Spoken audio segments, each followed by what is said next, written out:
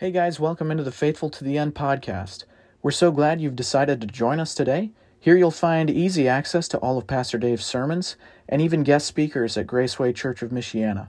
At Graceway Church of Michiana, we preach expositionally through the Scriptures, as we feel this is most consistent with the author's original intent in writing and yields both biblically and contextually accurate interpretations. At this time, we would invite you to grab your Bibles as we dig in to the Word of God. Have you ever had an unfulfilled expectation? Have you ever been anticipating a certain response, maybe from a boss or your parents or even your spouse, and they don't respond the way you were expecting or maybe hoping, right? Have you ever expected maybe a certain gift for Christmas? You know, you're hoping that's what's under the tree. You're hoping this will happen. I remember this several times as a kid. And when you open the gift, not only is not what you were hoping for, it's not even comparable to what you were hoping for. It's disappointing, right? Well, as we as a congregation have discussed many times, the expectation for the Jews in the first century, their expectation of Messiah was a promised deliverer. It was somebody who was going to come and, in a sense, as a political leader, rescue the people from captivity, establish a real, tangible, earthly kingdom.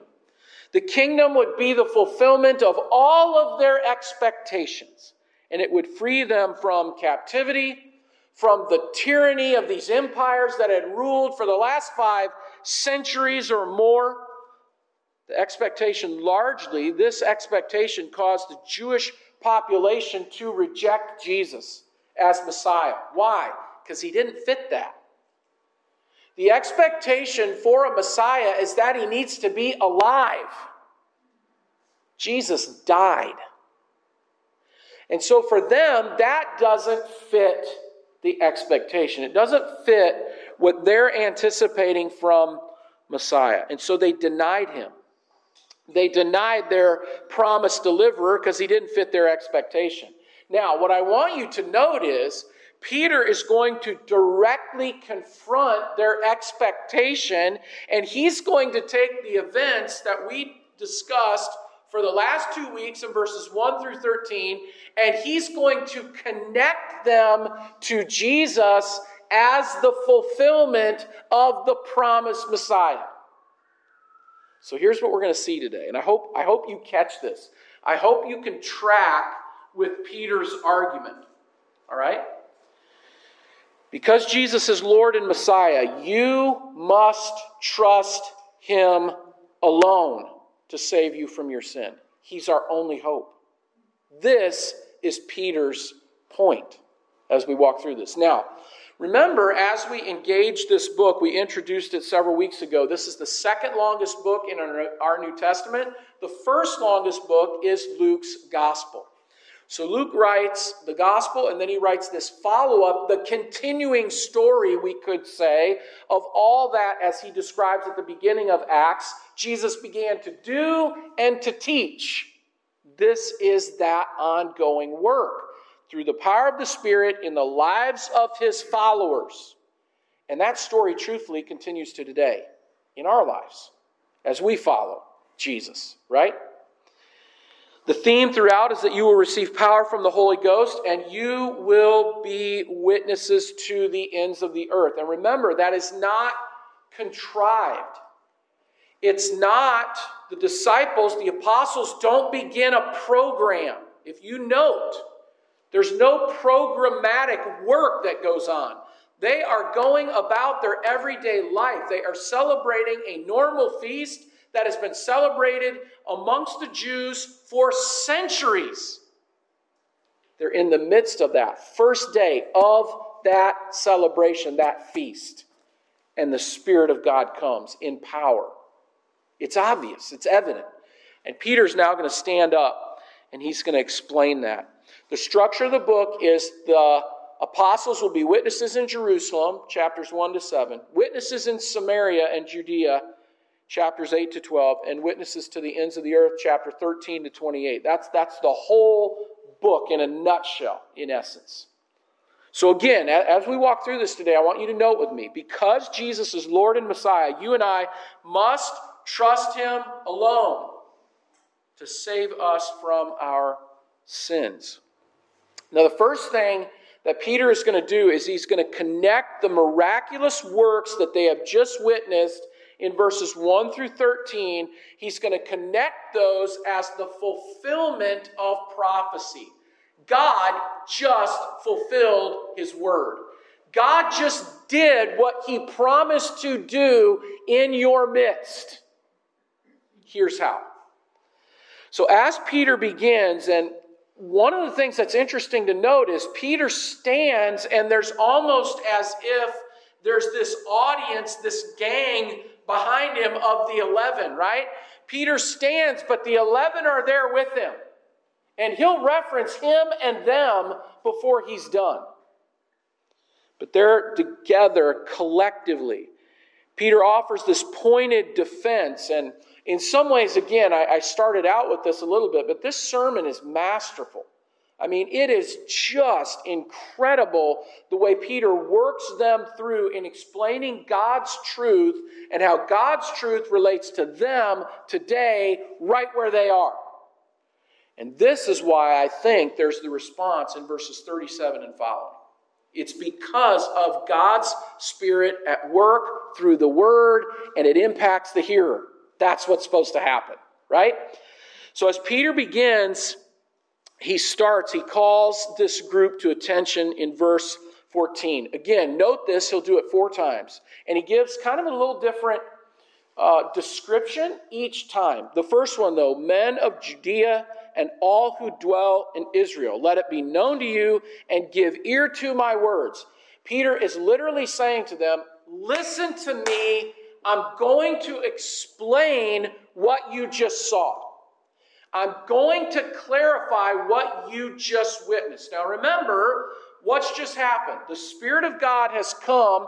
He's come in such a way that there's a loud noise. The noise is heard. The tongues, right, these tongues of fire, which in our minds, what's going on with that? Well, we can't totally explain all that. But those tongues of fire are there, and they speak known languages. Literally, the word for language there is the word that we get our word, dialect, from. These are known languages. So they're speaking known languages, people from all over the place. And remember 2 weeks ago, we looked at that map. From Rome down into Africa and over into the Persia area, all of that. Modern day Turkey. There's people from all of those locations. They all hear in their own language. Now, did they have to speak in a foreign language for them to understand? No. Peter did not get up and speak this message in tongues. He speaks it in the known language. Likely Aramaic or Greek. Peter delivers this message, one language, everyone understands. What's the purpose of the tongue then? It's a sign. It's evidence. It's a tangible demonstration of God's work among them. And Peter's going to make that connection in a second. So verses 15 and 16, the first thing that he does, remember we have our scoffers, our skeptics in verse 13, and what do they say? Man, these people are drunk. These people are filled with wine. So Peter first addresses that, and it's interesting. In some ways, it's great the way he says this, right? For these people are not drunk as you suppose. Why? It's only the 3rd hour of the day. You know what that means? Peter literally says, guys, come on, it's only 9 o'clock in the morning. They're not drunk. And that would especially be the case at this period, this time, because at a festival like this, oftentimes they would fast from food or drink until 10 or maybe as late as noon. So in some respects, that's also why Peter's saying, come on, everybody knows we don't even eat till 10.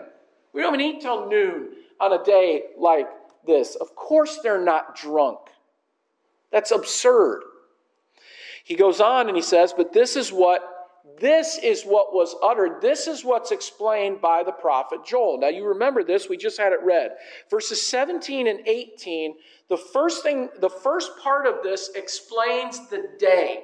The second part of this is yet to be fulfilled. Now, some of what we don't have time to address today is a prophecy like this and its fulfillment going forward. What we do have time today is to connect the piece that I think Peter is connecting.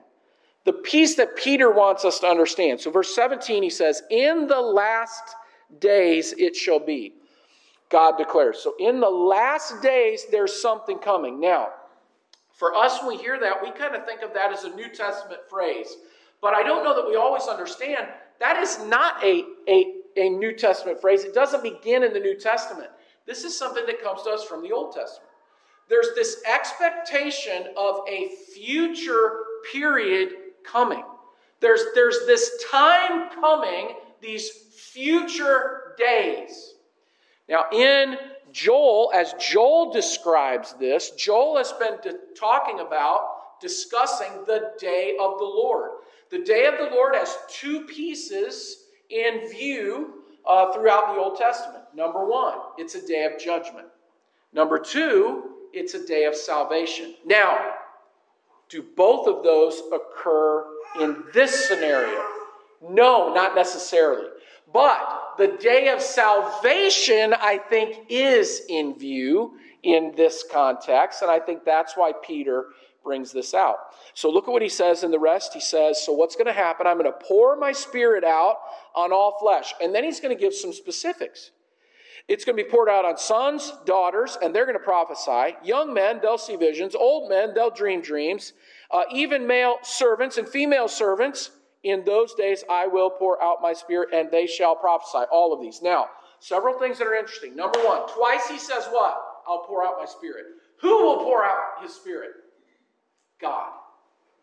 God will pour out his Spirit. God is going to do this. Peter quotes this from Joel, and Joel said, God is going to do this. Now, this is very, very important, because this text is going to lay the foundation for the connection Peter is going to make to Jesus.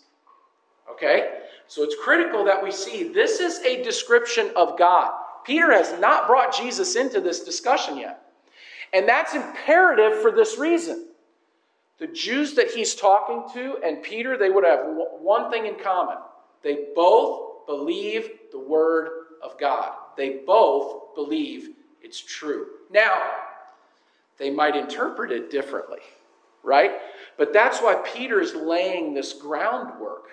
He's laying out the case. Now, the second thing that's interesting here is this description is all-encompassing. It's all-inclusive.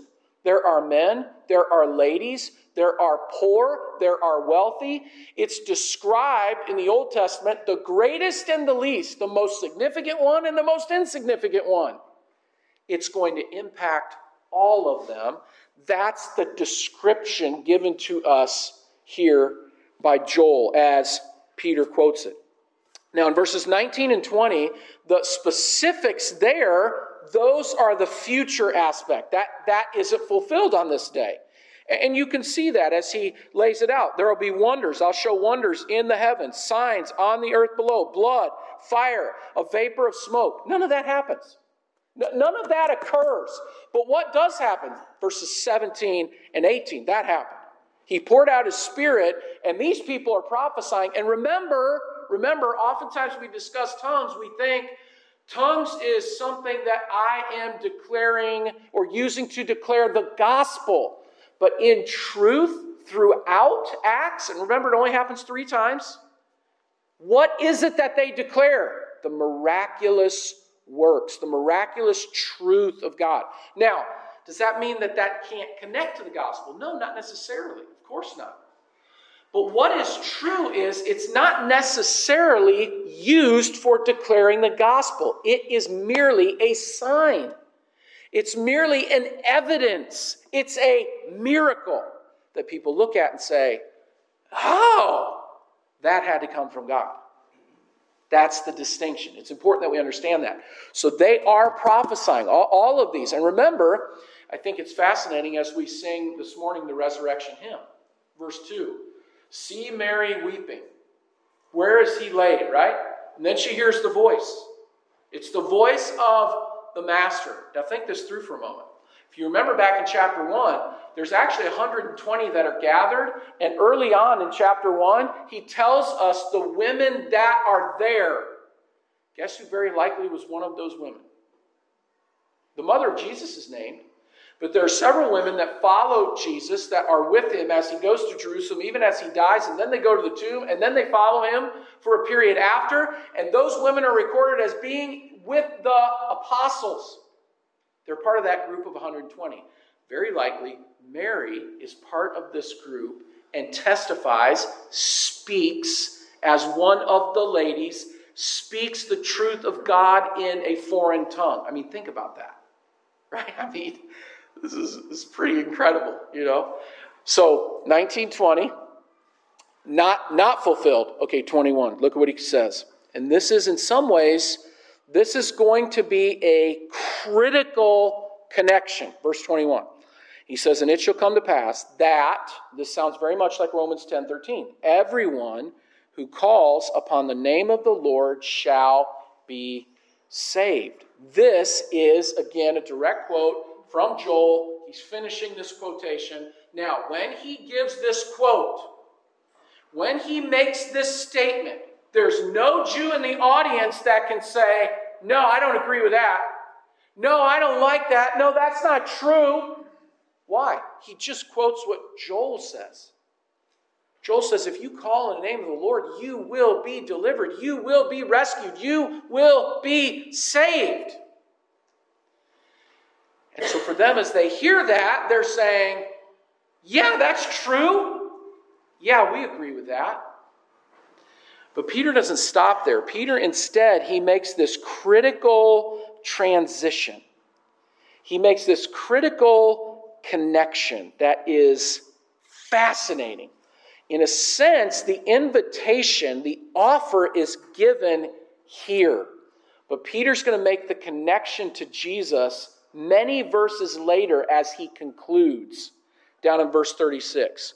So this is a common call. Nobody's struggling with this in the audience. Now, Peter makes a turn. He almost as if seems to change the subject. Look what he says again in verse 22. Again, he brings them back. Men of Israel. Again, hey, don't leave me. Stay with me. Are you still here? Right? This is what Peter's doing, you know. Are you sleeping? Hopefully not. Hopefully nobody's asleep yet. So, men of Israel, hear these words. Now it seems like he just changed the subject. Jesus of Nazareth. Well, listen, we're fine with you talking about the prophecy of God from Joel. We get that. We appreciate that. But why are we coming now to Jesus? And that's Peter's point. That's what's so masterful in this sermon, is that Peter introduces the work of God in Joel, but then he's going to make a connection to Jesus as Messiah, and even more than that, as Lord. So look at where he begins. Again, this is a man who is attested. The idea of being attested here is to make clearly known. Peter's argument is God very clearly made known to every one of you who Jesus really was. Through signs, through miracles, through these wonders that he did while he was on earth. He uses 3 words and stacks them together on purpose. Why? He's making the point. You saw. You know what he did. It's clear. You can't get away from it. And in response to all that Jesus did, all of this evidence, and if you don't see all that evidence as evidence, go read the Gospel of John this week. That's John's whole point. John's almost arguing like a lawyer. Here are signs, here are speeches, here is proof. This is the argument. This is Peter's argument. Here's the proof. Now, what did you do? What did you do with the proof? You actually turned him over to wicked men. You turned him over to Rome. You turned him over to Pilate, to Herod. And these wicked men killed him. But, don't worry. That was the plan all along. right?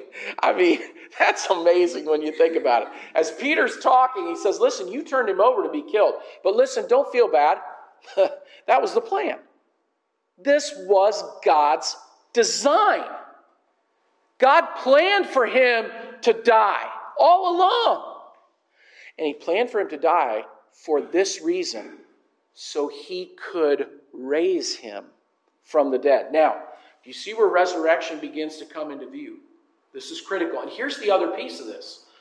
As much as the authorities would have liked to keep Jesus' resurrection under wraps, as much as they would like to have made that reality, that truth, go away, it was a reality. And this group, largely, they had heard about it. They knew about it. Even if they were struggling to accept it or buy it, should we say, they had heard about this reality. Now, Peter's going to make a second connection. The miraculous work, the miracle of Jesus' resurrection, actually, that was also prophesied. Now, here's what's important. Remember, where does he begin with them? Scripture. God foretold this would happen with the Holy Spirit, right? But now, he says, God also foretold that this would happen with Jesus. Look at again verses 25 and following. And again, this is a quote from Psalm 16. Peter ascribes this to David. And again, if you look at the end of this, and he quotes verses 8 to 11 there, but the end of this, verse 27, he says, "For he will not abandon my soul in Hades." David's the author. You assume that as David writes, he's talking about himself. He's saying, God's not going to leave me in the grave. But then he goes on and he says, "Or let your Holy One." So he moves from first person to second person. He's talking about somebody else. Your Holy One see corruption. Now, what I love is the practical way Peter comes back and says, here's what this passage means. Now watch this. Look at what he says in verse 29. Third time, different description. Brothers, I may say to you with confidence about the patriarch David that he both died and was buried, and his tomb is with us to this day. Now, for a moment, if you think about this, you have Old Jerusalem and New Jerusalem. New Jerusalem very likely is where they're standing. It's kind of been rebuilt over time. David would have been buried a little ways away, and who knows? Peter may well have said, and we know where David's buried. It's right that way. You can go visit his grave today, and it's undisturbed. He's still in it. You see Peter's point, right? This isn't about David. This can't be a prophecy about David. He goes on, look what he says. Being therefore a prophet. Who's a prophet? David's a prophet. And knowing that God had sworn with an oath to him that he would set one of his descendants on the throne. So in some respects, Peter's explaining this. He's saying for David is told in 2 Samuel 7, you will always have a descendant on the throne. This is my blessing, my commitment to you. And so maybe David, as he writes, is thinking, I'll kind of be living forever, or I'll have a descendant on the throne, or I won't see corruption in the sense that I'll always have an heir. I'll always have a descendant on the throne. And then he says, verse 31, for he, David, he foresaw and spoke about the resurrection of Christ, that he was not abandoned to Hades, nor did his flesh see corruption. In a sense, what Peter does is say, do you see what David was actually telling you in advance? Jesus was not going to see corruption. Jesus would not be in the grave long enough to decay, not even a little bit.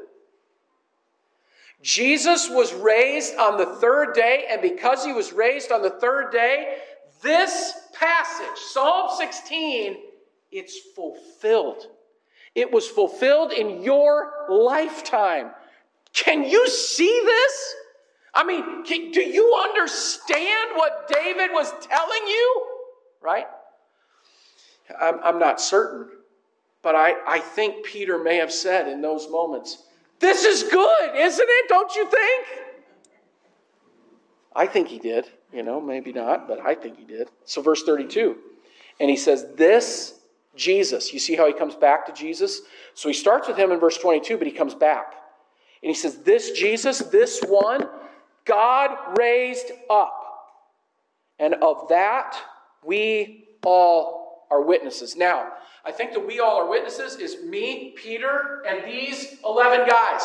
We are witnesses to that truth that Jesus was raised. But the truth is, some in that audience, they were witnesses too. They had seen Jesus before he died. They knew that he died or saw him die, and they saw him after he rose. Some in that audience, they too were witnesses. They had seen it. And Peter says, that's why we're here, and that's what we're testifying to you today. Jesus is alive. Now, in some respects, don't you think that's pretty good? I mean, just to get them from where they are, right? From this is the mighty work of God on this day, and Jesus is Messiah. He's raised, and we're witnesses to that. That's pretty good. Peter doesn't stop there. I want you to notice where Peter goes. He gives us a third Old Testament text, or kind of an allusion to it, all right? There's an allusion to Psalm 132, and he's going to quote Psalm 110 here in a minute. Verse 33. Being therefore exalted at the right hand of God, and having received from the Father the promise of the Holy Spirit, who poured him out? He. Jesus. Jesus has poured out this that you yourselves are seeing and hearing. Listen to me. Do you see where Peter started? He started with the promise of who? God. And if you call out to him, he will save you. But look at where he brought us. He brings us to Jesus as the one who is giving, pouring out the Spirit of God. God has fulfilled the promise. He gives this power and control to Jesus, and Jesus pours out the Spirit on these men on this day. That connection is critical. You see how Peter's worked them to it? Look at verse 34. He goes on and he says, for David did not ascend into the heavens. Again, Psalm 110 is a psalm by David. It's ascribed to David. And he says, David says there, the Lord said to my Lord, sit at my right hand until I make your enemies your footstool. Now, here's what's interesting. If you recall back to our study through Hebrews, what's one of the author of Hebrews, what's one of his favorite texts? Psalm 110, verse 1. You see that connection? Jesus is the fulfillment of all God promised about Messiah. Now, he doesn't necessarily fulfill all that Messiah will do at his first coming, but he is everything Messiah was supposed to be. And this, for Peter, is the proof. So we go from the pouring out of the Spirit to the resurrection of Jesus to the ascension of Jesus, the exaltation of Jesus, right? In verses 34 and 35. And then Peter brings home the message. Here it is. Here's the application audience. Verse 36. Let all the house of Israel, fourth description, fourth time. Let all the house of Israel therefore know for certain that God has made him, Jesus, both Lord and Christ. This Jesus, and this is his concluding statement, whom you crucified. You killed this Jesus. You killed the Lord. You killed the Messiah. This is who Jesus really is. Do you understand that today? Do you understand who Jesus really is? Do you understand what Jesus came to truly accomplish? Do you understand that he did accomplish it? Jesus did everything he came to do in his first advent. Everything. He fulfilled it. And when he was done, he was exalted and he sits down at the right hand of the Father. This exalted position. Peter concludes with this, and you know what he's saying to us? Jesus is God. Jesus is the divine one through whom you can call out today and be saved. Verse 21, right? He is the means, the only means through which we can be rescued. So, what I want you to observe today is a couple of things. Number one, the way Peter employs Scripture, the way he takes the Scripture and explains it in such a way that he connects the dots for people whose expectation about Messiah was misguided and broken, and for some, they were horribly disappointed because Messiah wasn't at all what they thought he'd be. Folks, remember, even at the beginning of Acts, the disciples say, hey, are you going to set up the kingdom now? And Jesus says, no. It's not time for that. And it's not even your business to know the time or the seasons.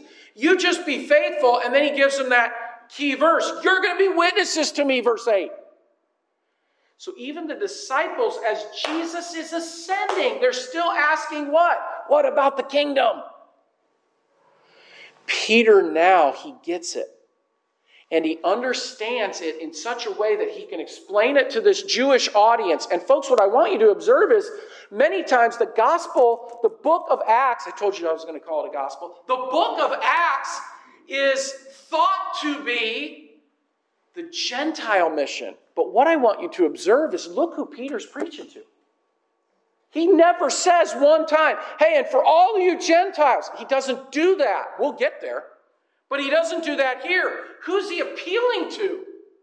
The house of Israel, brothers, men of Judah and Jerusalem. Listen, please, hear me. Do you understand who Jesus is? God declares that he's Lord and Messiah. Do you believe that? Do you genuinely believe that today?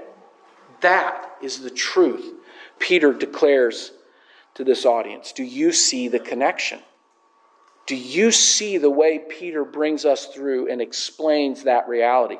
Do you understand that Jesus is absolutely the divine Son of God? He is Lord and Messiah, and that he alone can provide you salvation. You can be rescued from your sin today through Jesus alone. He is our hope. He alone is our hope. Peter addresses this audience specifically numerous times for this reason. He wants them to see the connection. He wants them to understand all that Jesus is and all that Jesus has done. And he brings this Jewish audience largely to this unmistakable conclusion. You can't walk away from Peter's message and say, I'm not sure what he was trying to say. Peter's big idea is God has made Jesus both Lord and Christ, Messiah. You can't miss that. That is the truth he's trying to communicate. Do we understand that truth today? Is that truth transforming, shaping the way that we live? The reality is today, because Jesus is Lord and Messiah, you and I must trust him alone to save us from our sins. Have you ever placed your faith in Jesus alone? Listen to me. I am not asking you today if you've prayed. I'm not asking you if you've grown up in church. I'm not asking you if you faithfully attended. Listen to me. I'm asking you, do you believe what Peter declares to this audience? Jesus is Lord, and he is Messiah, and hope is found in him alone. That's it. Jesus is my hope. Do you believe that? That's Peter's message. If you have never accepted that truth, if you've never responded in faith, you can today. Do it today. Don't wait. There's a marvelous quote in C.S. Lewis's Mere Christianity. He says this in regards to Jesus, and many of you have probably heard it before. A man who was merely a man and said the sort of things that Jesus said wouldn't be a great moral teacher. He would either be a lunatic on the level with a man who says he's a poached egg, or else he would be the devil of hell. You must take your choice. Either this was and is the Son of God, or else he is a madman, or maybe even something worse. You can shut him up for being a devil, or you can fall at his feet and call him Lord and God, which is Peter's invitation. But don't come up with this patronizing nonsense about him being a great moral teacher. He hasn't left that alternative open to us. He did not intend to leave that open to us. Very simply today, the truth is this. Do you genuinely believe that Jesus is Lord? Do you genuinely believe that He alone can save you from your sin? If you have you acknowledged that? Have you called out and said, Lord, I know I can't save myself. I need you to save me. Will you rescue me from my sin? This is what turning to Jesus is all about. If you're a believer today, are you living? Are you living as if Jesus is Lord? Are you living with the knowledge that He is Messiah? He has rescued you. Are you living your life as He directs, as He guides? Are you living in submission to His word, His plan for you? This is the call. Whether we know Him or don't, the application is similar for us. We have to live in light of Him being Lord. Do we live like that? Do you live like that every day? If you don't know Him today, you can. If you've never accepted this truth today, you can. And I would plead with you, don't wait. If you know Him, are you living your life in glad submission to Him as Lord?